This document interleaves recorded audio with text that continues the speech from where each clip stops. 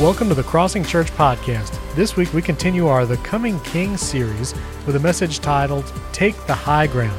We hope you enjoy this weekend's message.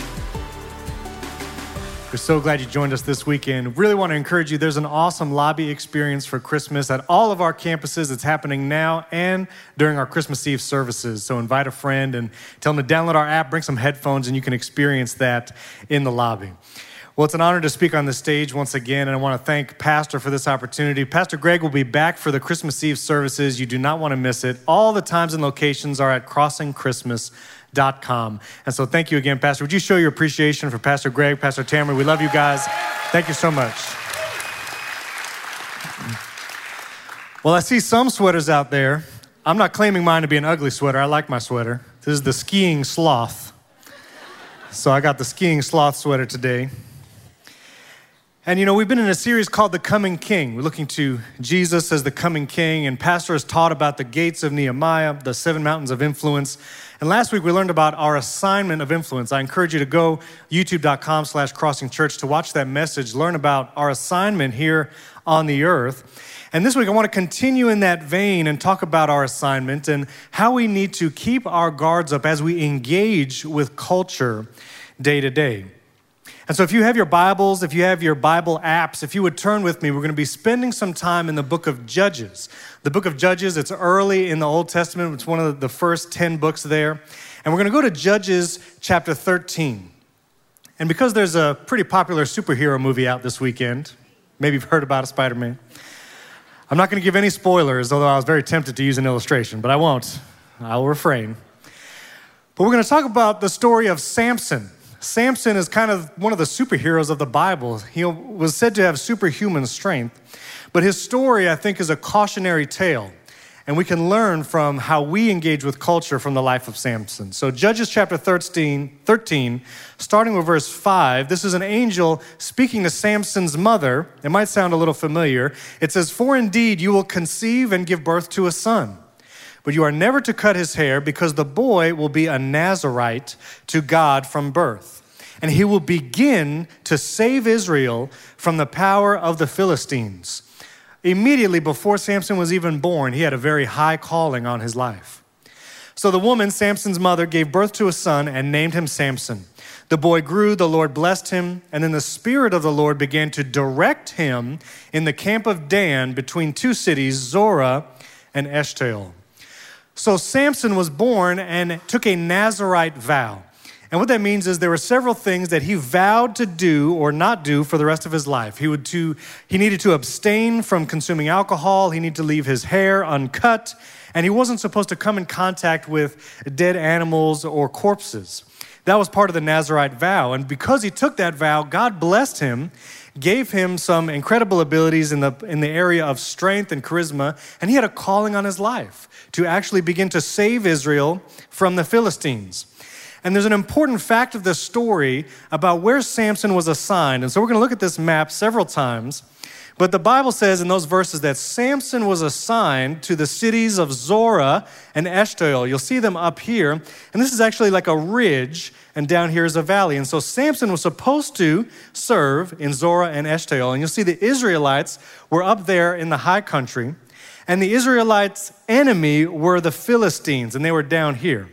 For one generation, you could think of it as the Hatfields and the McCoys. See, that laughter was only from people over 50. And now I'll say, you can also think of it as the Avengers and Thanos' army. See, that was everyone under 50. So I tried getting the whole span there. But you see, the problem was Samson didn't stay where God had called him to be.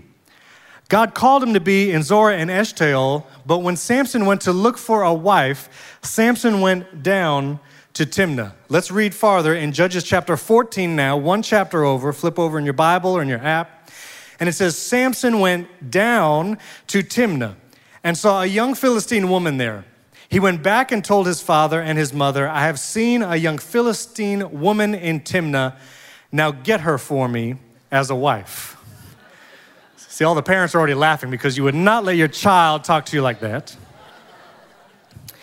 But you see, that verse says Samson went down to Timnah. If we could go back to that map, You see, when the Bible talks about down or up, it's not talking about south or north. Up or down is not a direction, it is an elevation. And so when Samson went down to Timnah, it means he went off of the high place where the Israelites were, down into the valley and down to Timnah. And so when you read in the Bible, up and down, it's in elevations, going up to Zorah and Eshtaol and down to Timnah. And you see, when he went down into the valley and down to Timnah, it was a both literal and figurative downward spiral. And so if you're taking notes, I recommend you do, the title for today's message is this: Take the High Ground. Take the high ground. And with that, let's open in prayer. Heavenly Father, we thank you for your presence that is here at all of our campuses and with everyone watching online. I pray that your presence be here, that you speak through me, speak to your people, and that we hear from you today. In Jesus' name, amen. So we as the church and as Christians need to take and remain on the high ground. The phrase take the high ground is used in military or conflict situations. If you have the high ground, it means you have an advantage, a military or a power advantage. Some of you, if you've seen the older Star Wars movies, maybe you remember this scene with Obi-Wan and Anakin. It says, "It's over, Anakin, I have the high ground." It didn't end well for Anakin, if you remember. But it says, "I have the high ground." Another way this phrase is used is saying we have the moral high ground. If someone has the moral high ground in an argument, it means they have a higher ethical position or a better ethical position.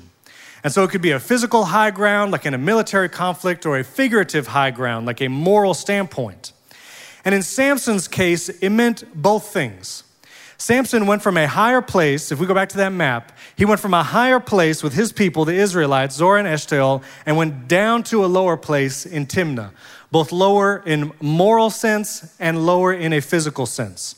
And as we read the rest of his story, you'll see that his internal moral compass begins to change the more time he spends down in the valley. Can everybody say down? As he spends time down in Timnah, we see his moral compass begin to change. And my warning to you is this: as we soak in the culture of this world, the more time we spend exposing ourselves to the things in culture, our moral compass can begin to change. And we need to be careful as we spend time there. So 3 points, because, preachers, 3 points. So number 1, care about your exposure. Number 1, we need to care about our exposure to the things of this world, to the things we see and hear, listen to, music, everything. And so let's continue in Samson's story. Same chapter, Judges 14, we'll read the same verses starting in verse 1. Samson went down to Timnah, everybody say down, and saw a young Philistine woman there. He went back and told his father and his mother, "I have seen a young Philistine woman in Timnah, now get her for me as a wife." Every time as a parent you read that, it's like, I don't know. But his father and mother said to him, "Can't you find a young woman among your relatives or among any of your people? Can't you find someone on the high ground with your fellow Israelites? Must you go to the uncircumcised Philistines for a wife?" But Samson told his father, "Get her for me because I want her." Samson is a spoiled brat. Can we be real? What an incredible sense of entitlement.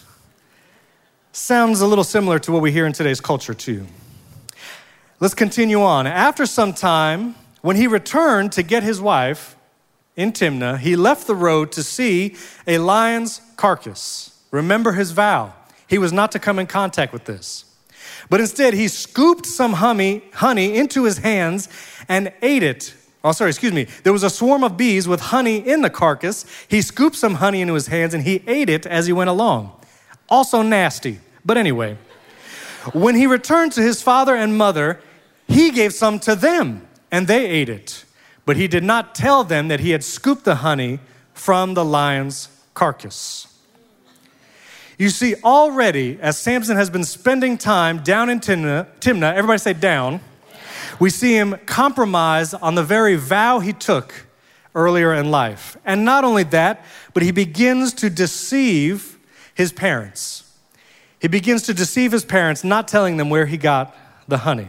You see, if we go back to that map, every time Samson went down to be with his wife or to be with the people of his wife, his moral compass began shifting from true north. Every time he went down to Timnah, he would go a little further away from where he was called. The more he hung out with his wife and those there, he was influenced by the Philistine culture. Now, there's an entire message here about dating someone thinking your relationship will get them saved. We used to call that missionary dating, but I'm not going there today, thank God. I'll leave that for someone else. But we need to care about what we are exposed to.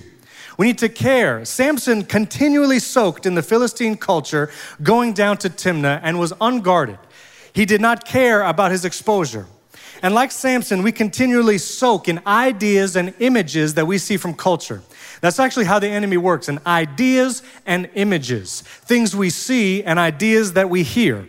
And if we just sit there and soak it in, they will begin to influence us. It's inevitable. Some of the ideas you are hearing from music and social media and the entertainment industry today are these. Life is about fame, money, and erotic love. Listen to any pop song today, those are the themes. Your identity is what you choose. Truth follows your feelings. And most of all, don't push your beliefs on others. Do any of you see these in culture today? It's literally everywhere. In movies, in music, in TV, in social media. And if we expose ourselves to these ideas day in and out without actively thinking about and filtering what we see and hear, those ideas will begin to take root. And now you've developed beliefs grown out of passivity and not thoughtful consideration.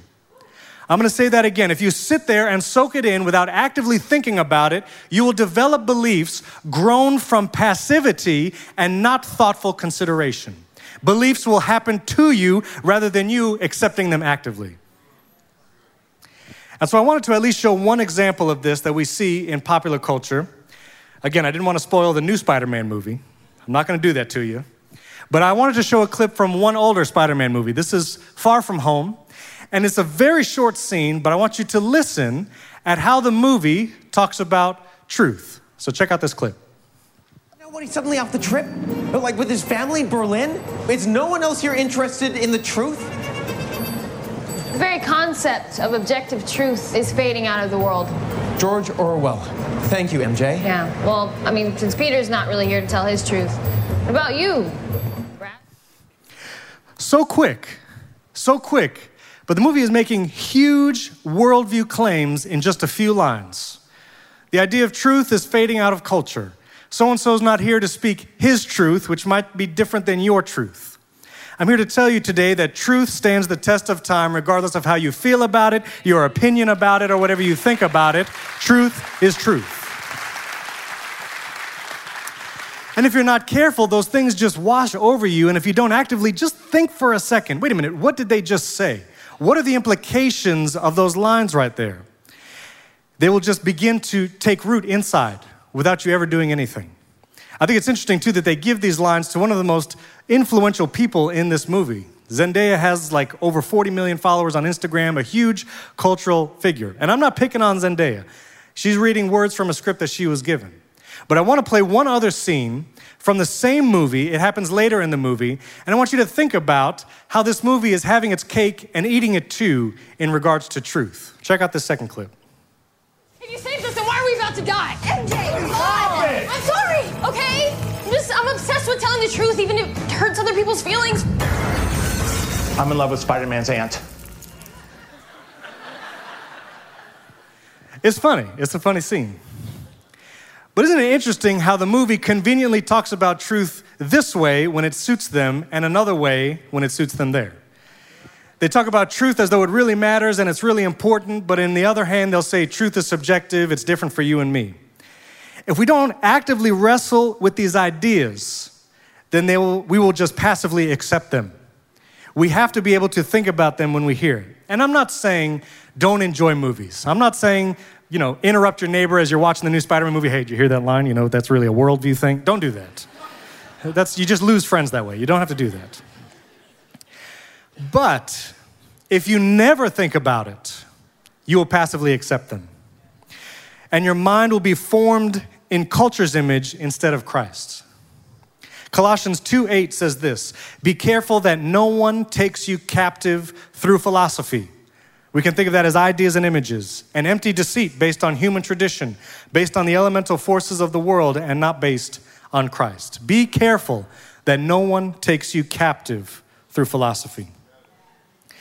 Number one, care about your exposure to these things. Number two, be aware of their effect. You have to be aware of the effect it has on you. Are you feeling a certain way? Are you thinking a certain way after exposing yourself to these things?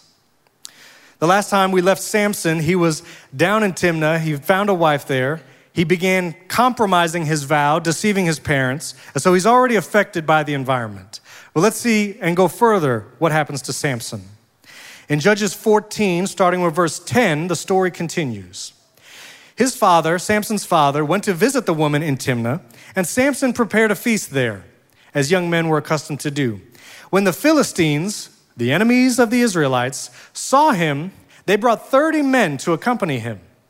"Let me tell you a riddle," Samson said to them. "If you can explain it to me during the 7 days of the feast and figure it out, I will give you 30 linen garments and 30 changes of clothes." Samson is fraternizing with the enemy, number one, and number two, he's now become a betting man. He's literally making a wager with the enemy. Let's go on. On the 4th day, those men said to Samson's wife, who was also a Philistine, "Persuade your husband to explain the riddle to us, or we will burn you and your father's household to death." These are not good guys, apparently. "Did you invite us here to rob us?" So Samson's wife came to him weeping and said, "You hate me and don't love me." This is manipulation, in case you were wondering. "You told my people the riddle, but haven't explained it to me." "Look," Samson said, "I haven't even explained it to my father or mother, so why should I explain it to you?" But she wept the whole 7 days of the feast. That's some endurance. And at last, on the 7th day, he explained it to her because she had nagged him so much. And then she explained it to her people. I'm not talking about nagging today. I know all of you want me to get into it. I'm not doing it. But you see, culture will nag you constantly. The more you expose yourself to it, there'll be a nagging to believe this, think this about this, change your moral compass to match this. There is a constant nagging. The more time you spend in the camp of culture, the more time that Samson spent down in Timnah, everybody say down. The more time he spent down in Timnah, the more and more he compromised his vow and his beliefs. So much so that he's even giving up secrets to the enemy, becoming a betting man, and he doesn't even realize how his life is changing. We can be so influenced by social media, it can literally change how we feel about our own memories. Watch this. There was a study called Quantified Nostalgia. This is a study by Benjamin Jacobson and David Beer.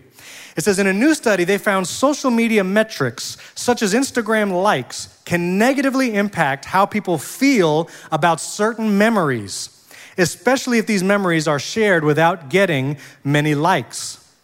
This study found that if you were to share a cherished memory, maybe it was a vacation with family or a picture with a loved one that's now gone, if you share that on social media and it doesn't get a lot of likes and engagement, you now associate a negative feeling with that memory. That memory that you used to cherish, you used to think back on in loving ideas, now you won't enjoy it because of how it was received on social media. What? Crazy. Another research of Temple University's Lauren Steinberg revealed this twist. We are influenced by others, not necessarily because of any direct pressure, but just the presence of others is enough, because the reward centers of our brains are more active with peers than when alone. This study was actually researching drug use in teenagers, and it said even if a teenager is with his friends and none of his friends pressure him to do drugs, he is more likely to do it just because they're around. You see, the people you surround yourself with, regardless of what they say with their mouths, just who they are will influence you. There's a verse from Galatians 5:9. It says, "A little yeast works through the whole batch of dough." Here's a picture of a sourdough bread. Praise the Lord, there it is. When you bake a loaf of bread, only 7 grams of yeast, a tiny, tiny amount, can work itself through an entire loaf to make it rise. The Bible is saying the same thing.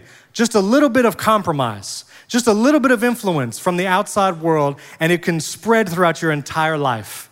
It can affect your entire worldview, your entire belief system. Just a little bit can affect the whole loaf. In Samson's story, he actually leaves his first wife, then he seeks a prostitute all the way in Gaza, and then he looks for a second wife. And guess where he looks for a second wife? Everybody say down. Exactly. Judges 16:4, a couple chapters over. Judges chapter 16, verse 4, we now introduce the character that maybe many of us are familiar with, Delilah.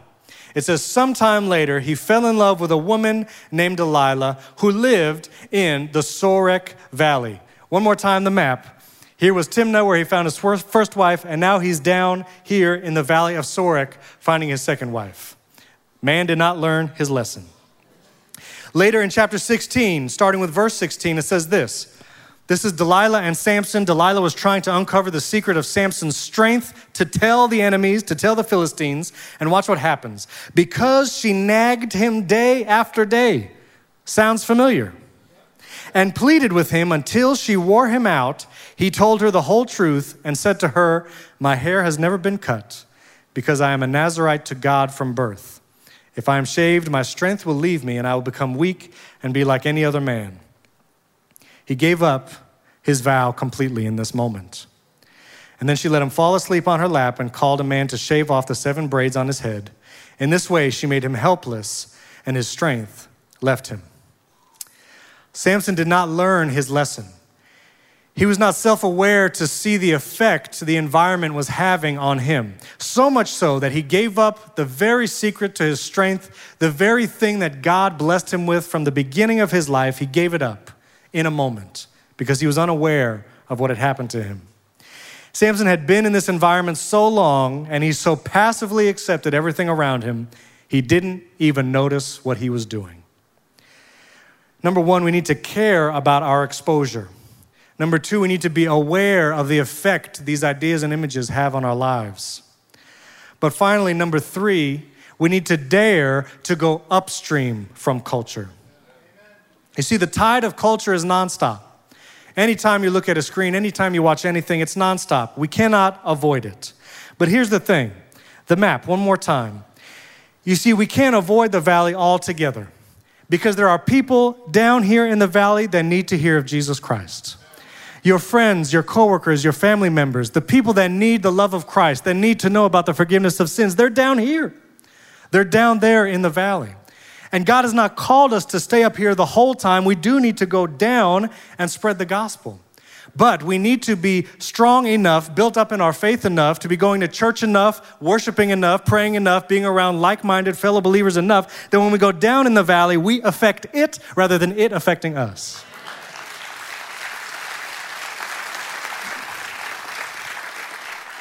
When we are down in the valley, we need to be mindful and not passive in our thinking. We can't just go down in the valley and accept everything that is said to us and taught to us. We need to return to the high ground as much as possible. This is why it's so important to be in church, to be in a life group, to be spending time with fellow believers. Again, the river of culture will not stop.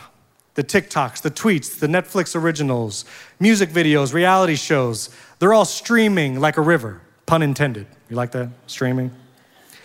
And we need to be strong enough to go upstream. I thought of this image of salmon as they swim upriver.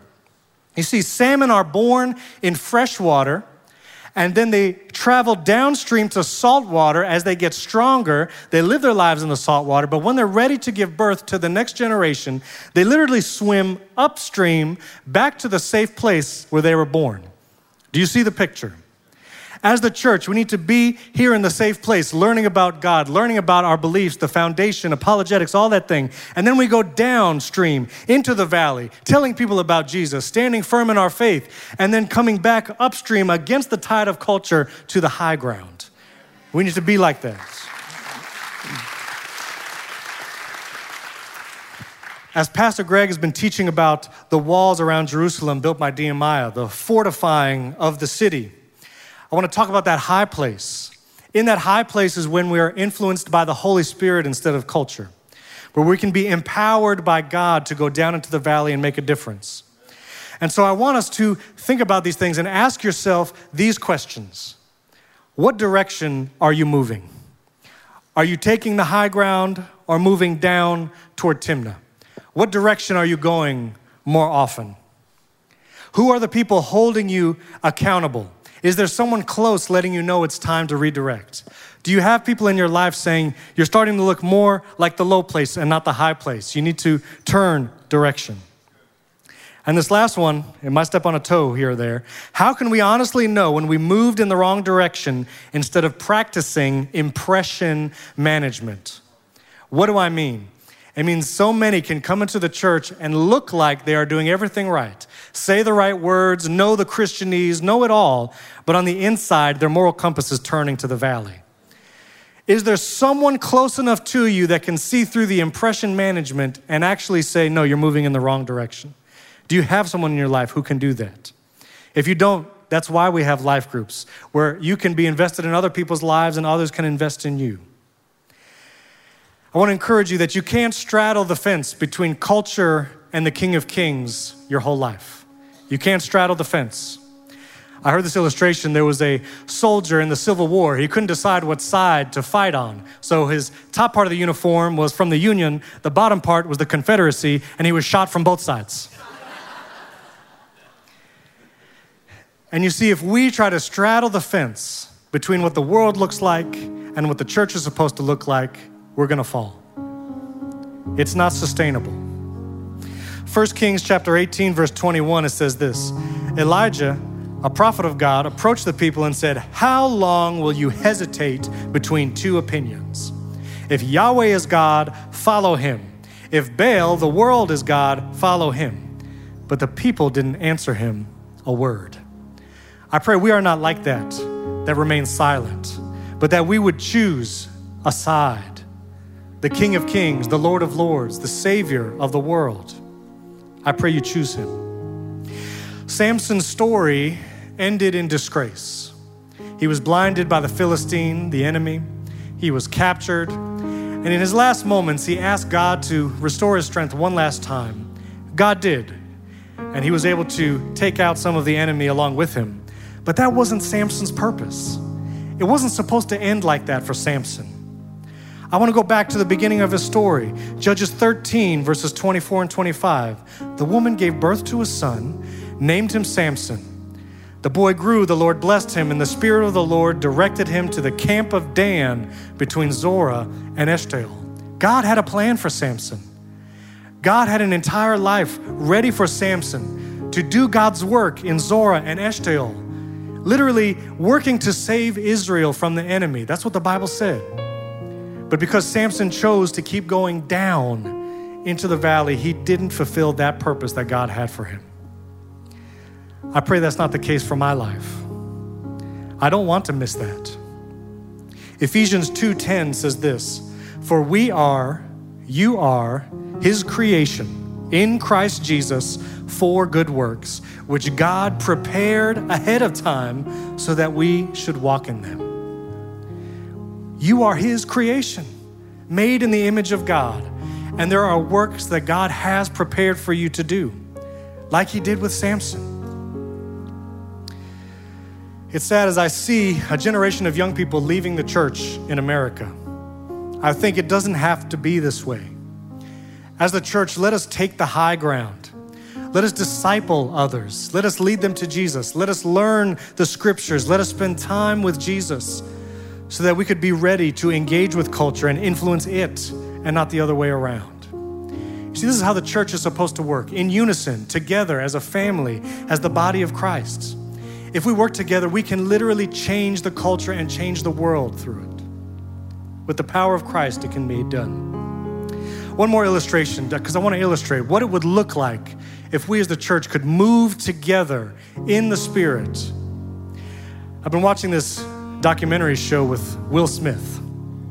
It's called Welcome to Earth. And in an episode titled The Swarm, he talks about these starling birds and they do this dance in the sky known as a murmuration. And I want to show you what it looks like. Literally, hundreds of thousands of starling birds flying in unison together, changing direction when they need to change. No one colliding with another. You don't see any birds falling from the sky. They all seem to be following something, moving together, working together. They look unstoppable to me. No matter which way the wind is going, I think that they could go against it and succeed. That's a picture of the church, as we should be moving together in one accord, in one spirit, under Jesus Christ.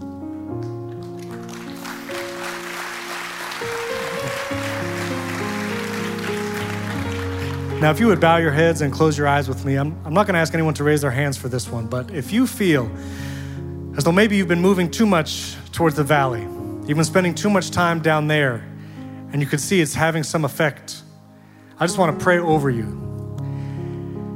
Heavenly Father, we pray that your Holy Spirit move on the people here at Tampa, South Shore, Plant City, online.